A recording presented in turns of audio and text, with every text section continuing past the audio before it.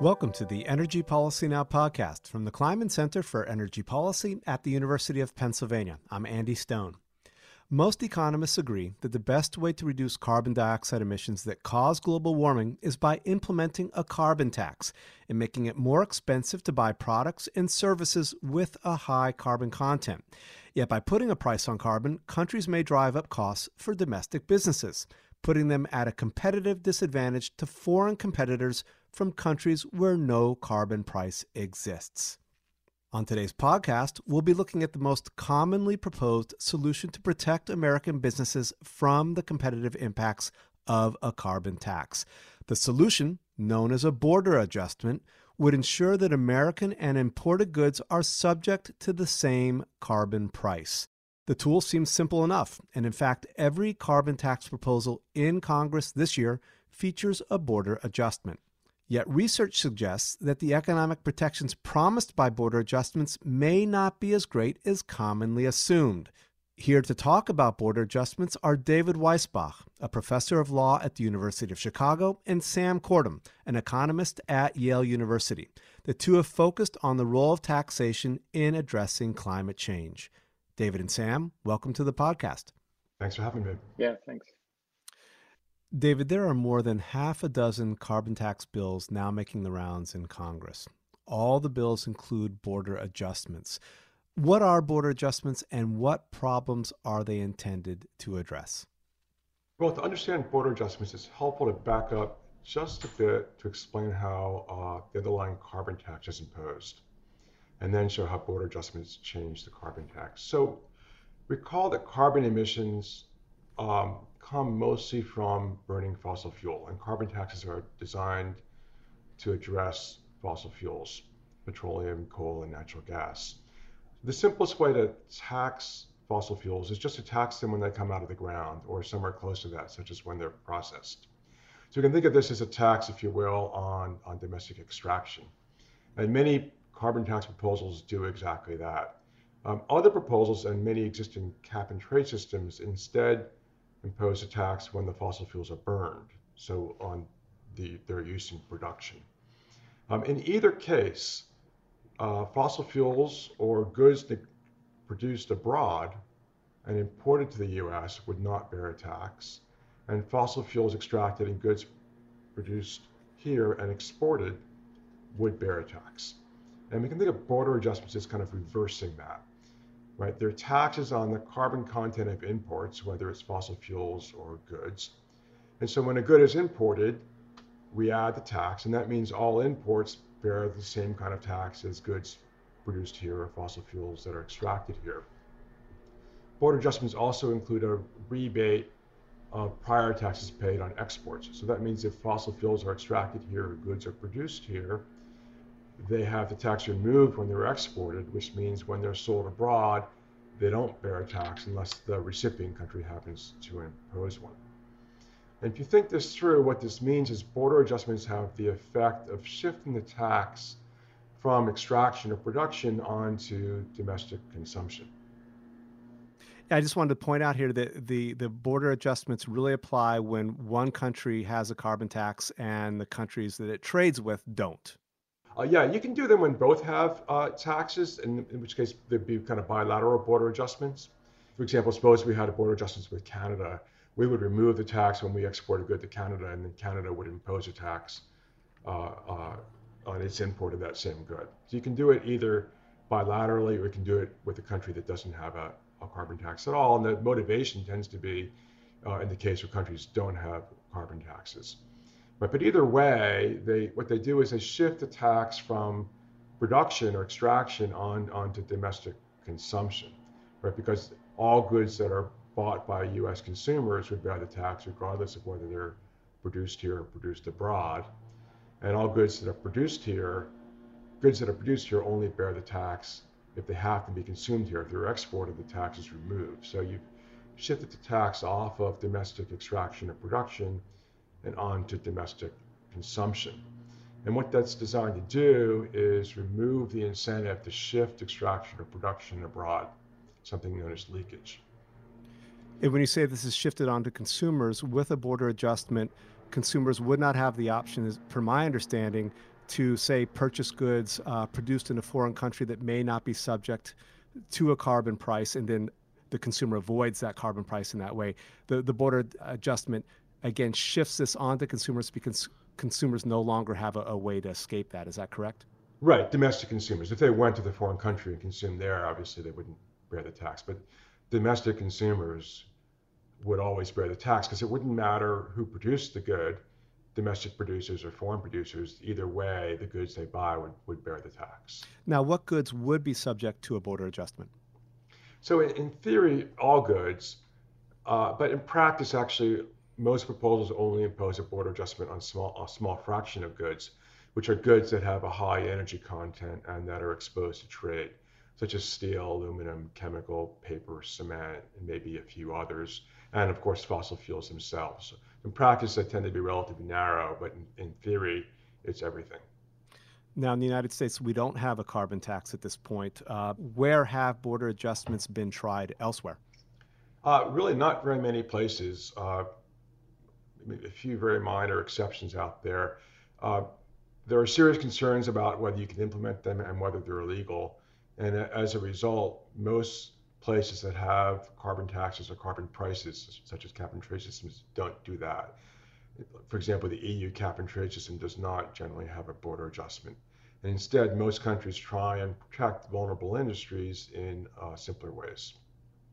Now, we're going to talk about that legality issue in a few moments. But before we go on to that, I want to bring up the fact that several years ago, you and Sam published research that concluded a bit counterintuitively that border adjustments may not provide the economic protection they're assumed to offer. You just talked about that a little bit. Can you take that a little bit further for me? What exactly does that mean?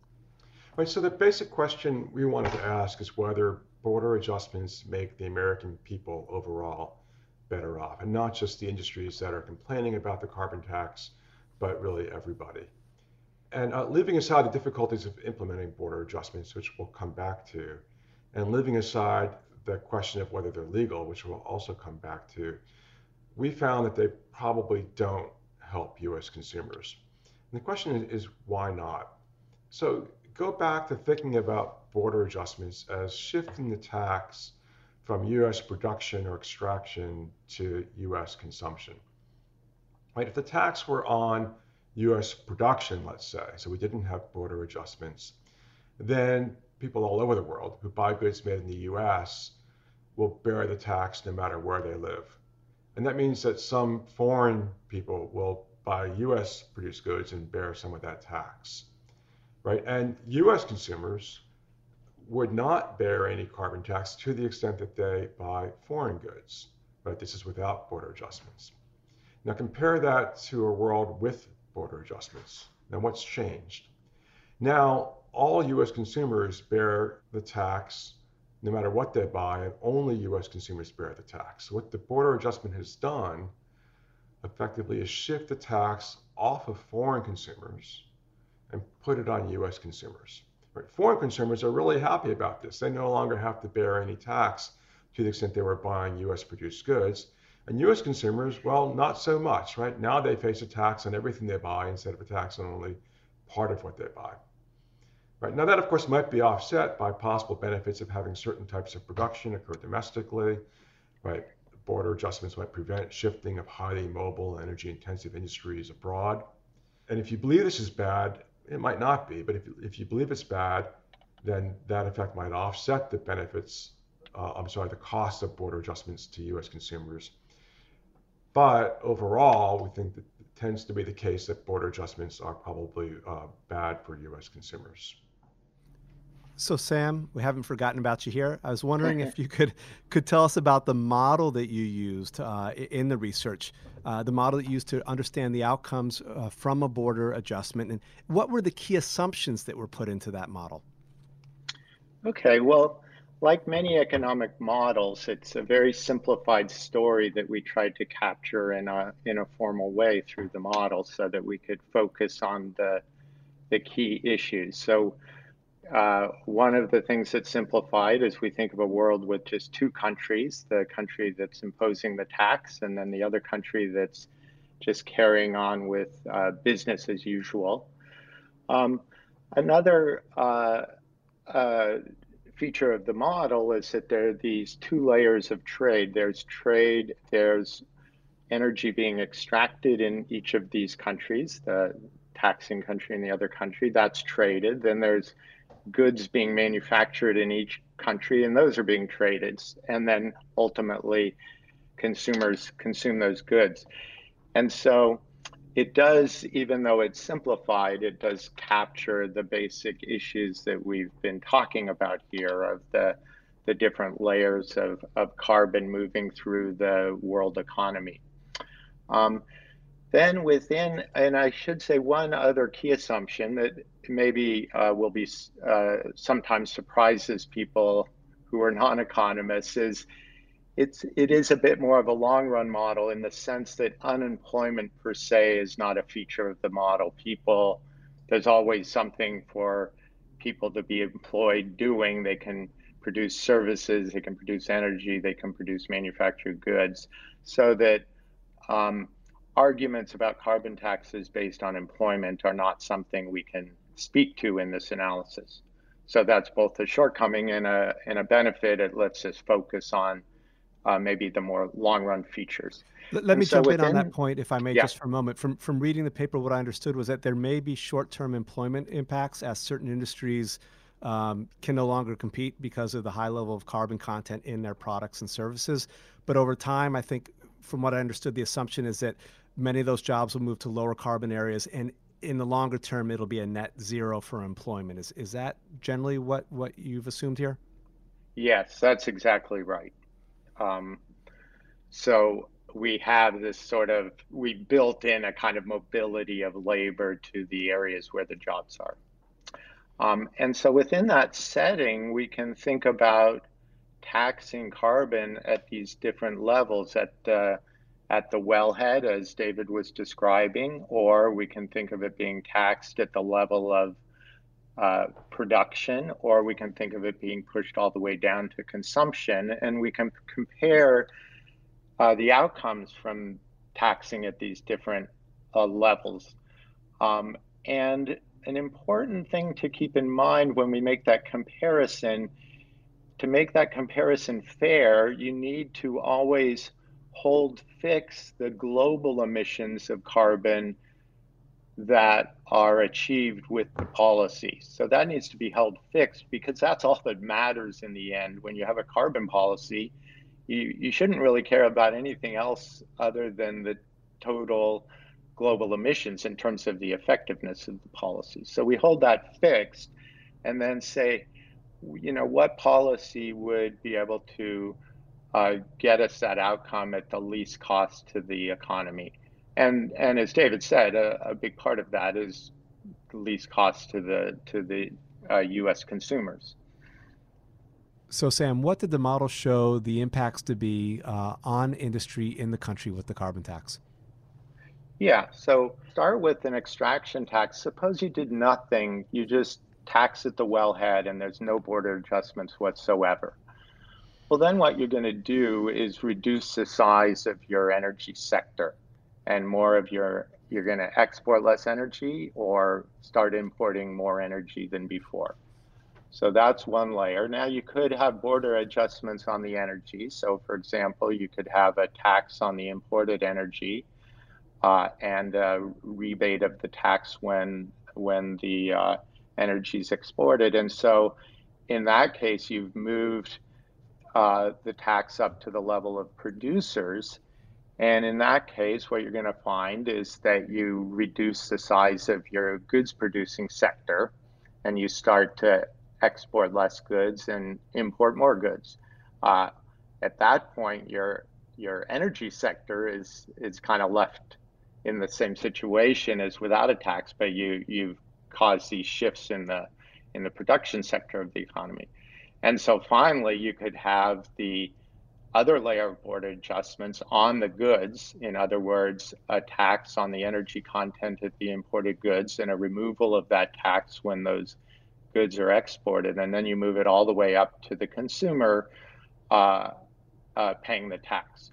And even though that is now not having any effects on the global production of goods or global production of energy in terms of the taxing country versus the other country, as David pointed out, it's not necessarily, that may look like a good thing, but that doesn't necessarily make US consumers better off. And in fact, one of our main points is that's unlikely to be the optimal policy. That, in other words, having the full border adjustments that push the tax all the way up to the consumer is typically not the best policy, and in fact can be the worst among those three that we just discussed.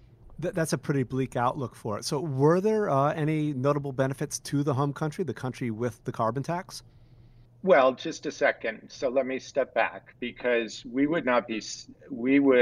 there could be huge benefits in having a carbon tax.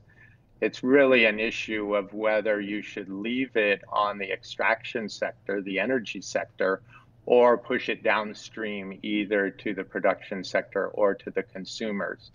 And so when you say it's a kind of glum scenario, I guess I don't agree. It's just saying let's be smart about the way the taxing is done, and we shouldn't have a presumption that the best thing is to always push it down to the level of the US consumers. Now, David, another point that the two of you make is that one of the issues, major issues with border adjustments as well, is that they imply large administrative costs. As we've spoken already, these are complex issues, right? And there's a lot of different ways that a border adjustment can be implemented. There are many different ways and levels at which a carbon tax can be implemented. Sorry. Looks like we got an additional guest on the show today. My dog, Callie. Is she giving you all the answers? Is she the brain behind the whole system? She does the modeling. She does the modeling. Great.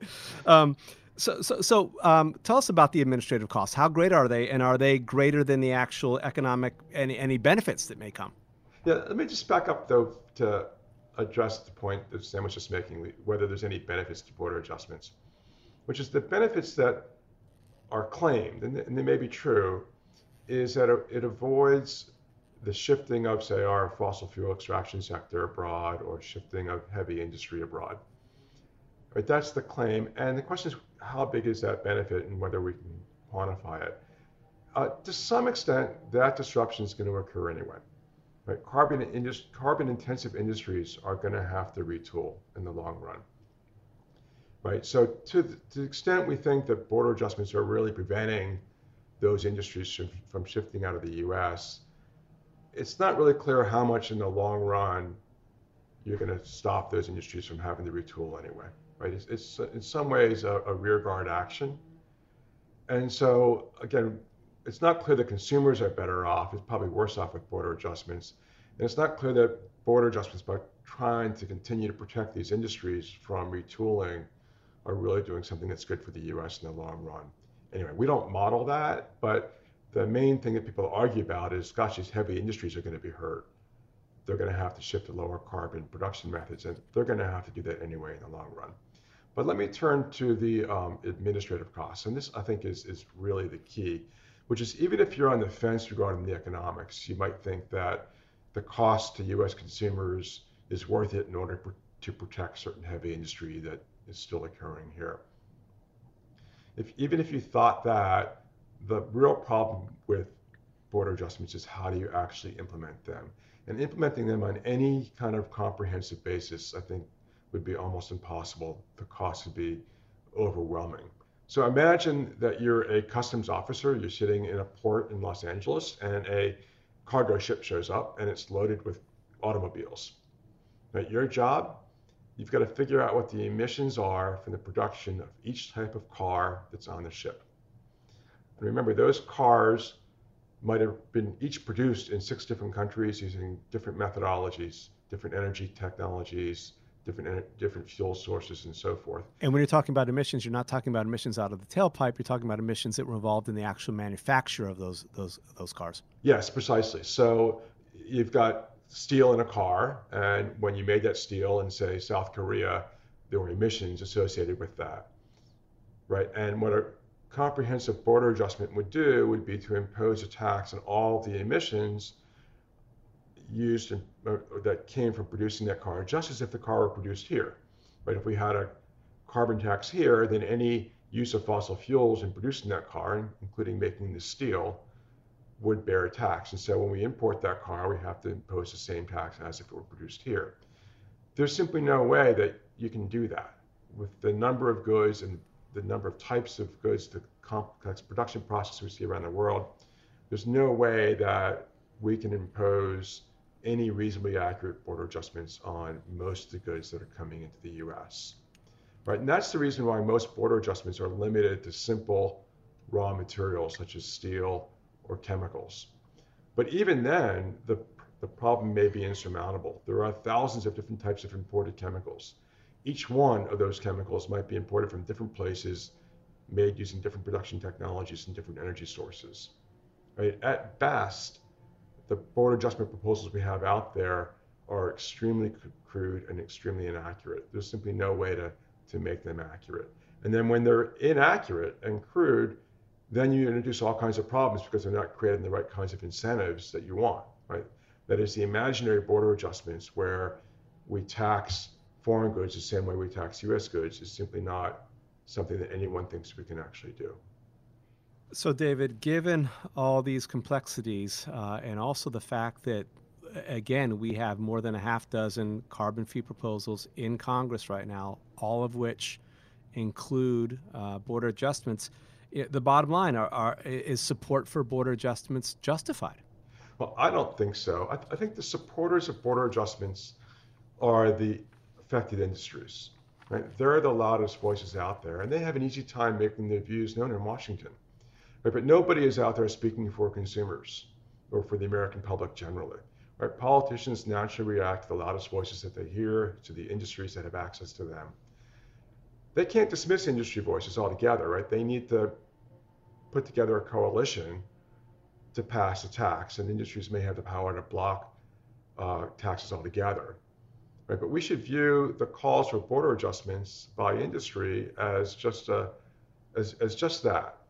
And what politicians need to do is figure out a way of putting together a coalition of satisfying those industries so the carbon taxes aren't blocked however they need to. But we shouldn't view border adjustments as justified on an economic basis. Sam, are there better alternatives to border adjustments? I think you all mentioned some alternatives earlier on. Yeah, so I go back to, this is sort of the question that David and I are asking right now in the research we're doing. And I might be repeating a bit, but the first alternative would just be to impose a carbon tax at the level of extraction of fossil fuels and just stop there. Now, that's certainly a policy that doesn't involve border adjustments, and it also doesn't affect the price that US producers of goods are facing. But that may not be the optimal thing either. What we're tending to find is sort of a mix of partial border adjustments is what is the best thing. So, for example, David mentioned the difficulties of imposing border adjustments, but that doesn't apply really to that first layer of the actual energy exports and energy imports. So we can do that pretty easily, but we may not want to do that one for one with whatever our carbon tax is. If we don't do it one for one, then we leave a bit of the tax burden on the energy sector, and we're finding that to be typically a good thing to do. Then the other, if you go downstream to the border adjustment for the goods sector, when you're talking about exports, you're allowing the goods producers to get rebated on the energy taxes they paid in the production of goods. But you might want to do that a little more in a smarter way, because in a sense that they're facing that carbon tax is a good thing, because that gets them to produce the exported goods in a more energy efficient way. That's what that's kind of the beauty of a carbon tax. Everybody's trying to figure out how to avoid it. That's what by the techniques of production that they adopt. And so you want to leave that incentive there, but you may be able to support your exporters who are getting priced out of the market through other subsidies based on the number of units they export rather than the carbon content of what they're exporting. And that way you retain the incentives to produce goods in an energy efficient way, yet protect some of those producers from getting priced out of the market due to your carbon tax policy. So those are some of the things that we're finding as we try and explore better alternatives to just a simple border adjustment that's complete. David, are we seeing any of these alternatives in the current crop of carbon fee proposals in Congress or elsewhere? Well, I think what you saw in the EU with their cap and trade system was something even simpler than what Sam was suggesting, which is they just subsidize the at-risk industries by giving them free permits or something like that.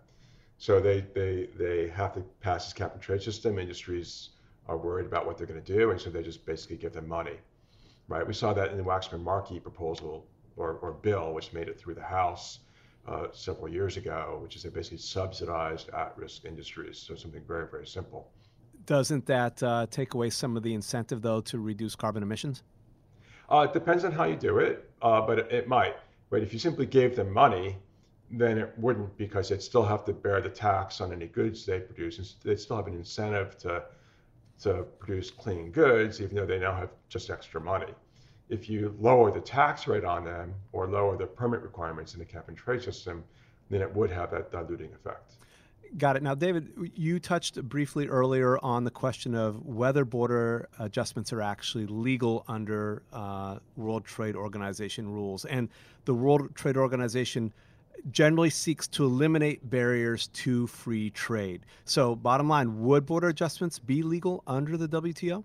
Oh, I don't think we know the bottom line. No one's ever really done this before. The WTO has never really ruled on this. And so there's an enormous question as to whether they're legal or not. And no one really knows. And the legal analysis then relies on analogies to other cases which don't look very much like the current proposals for border adjustments. And so there's enormous legal uncertainty. And one reason why is because we know that these types of inbound tariffs and outbound subsidies can be used to block trade, right, or to promote your domestic industries. And so distinguishing genuine environmentally motivated border adjustments from proposals to simply protect your domestic industries is very, very difficult. And that means that the WTO will face a difficult question when this is eventually considered. And so the bottom line on the legal issue is there's a lot of risk that they're illegal under the WTO, but no one really knows. Sam, let me ask you a final question here. Under the Paris Climate Agreement, all countries are supposed to cut their carbon emissions. Given that, is a border adjustment even relevant, or as relevant as it once may have been? Yeah, so let me answer that in theory and then in practice. So the vision people had, I think, is that this the global emissions, it's a global externality. Doesn't matter if the US produces the emissions or China produces the emissions, it's the sum of the two that matters. And so that's the problem that needs to be solved. And if every country could get together, the optimal thing would be to have a common tax rate, and we'd be done, and we could forget about border adjustments. And in fact, that common rate could be taxed at the wellhead, and then there could be some transfers of the tax revenue to make it fair. We wouldn't need border adjustments. So that's kind of the beauty of it. David described all the difficulties of implementing them. You do away with that. Okay, now in practice, there are two issues that come up. One is that the Paris Agreement doesn't really have teeth, so we're still in the world where some countries are going to impose much stronger policies than other countries, and many countries will probably have no policy whatsoever. So that's one issue. And then the second one is what David touched on earlier, which is even if everybody has a policy, but they're kind of different, you may need border adjustments to move between one country that's taxing at the wellhead and one country that's taxing when the carbon fuels are combusted and so on. But I feel like that's more of a technical issue. And I think the big picture is that if we could somehow all countries get together, impose a common policy, that's just by far the best way to solve the issue of climate change. And what we've been talking about today is the second best situations where only some countries have a policy, and then what are you going to do about it to make that policy not be undercut by the other country? And that's where border adjustments come in. I can add one thing to that, which is the Paris Agreement contemplates different emissions reductions commitments by different countries, which means different implicit carbon prices. And the question is, imagine we're with three countries, United States, say, Canada, and China, and they all have different carbon prices. One might be zero, one might be $25 a ton, and one might be $50 a ton. And then the question is, how do you think about border adjustments in that kind of world? Do we have border adjustments if for the $50 country only with the zero country or with the $25 country? And how do you coordinate it among multiple different countries when they have different carbon prices? And the implementation problems then start to get exponentially more difficult. David and Sam, thanks for talking. Thanks very much. Thank you for having us. Today's guests have been David Weisbach of the University of Chicago Law School and Sam Kortum of the Yale University Department of Economics. Keep up to date with Energy Policy Now by subscribing to the podcast on iTunes or wherever you get your podcasts. And for more energy and environmental policy news, blogs, and research, visit the Kleinman Center for Energy Policy's website. Our web address is kleinmanenergy.upenn.edu. Thanks for listening to Energy Policy Now, and have a great day.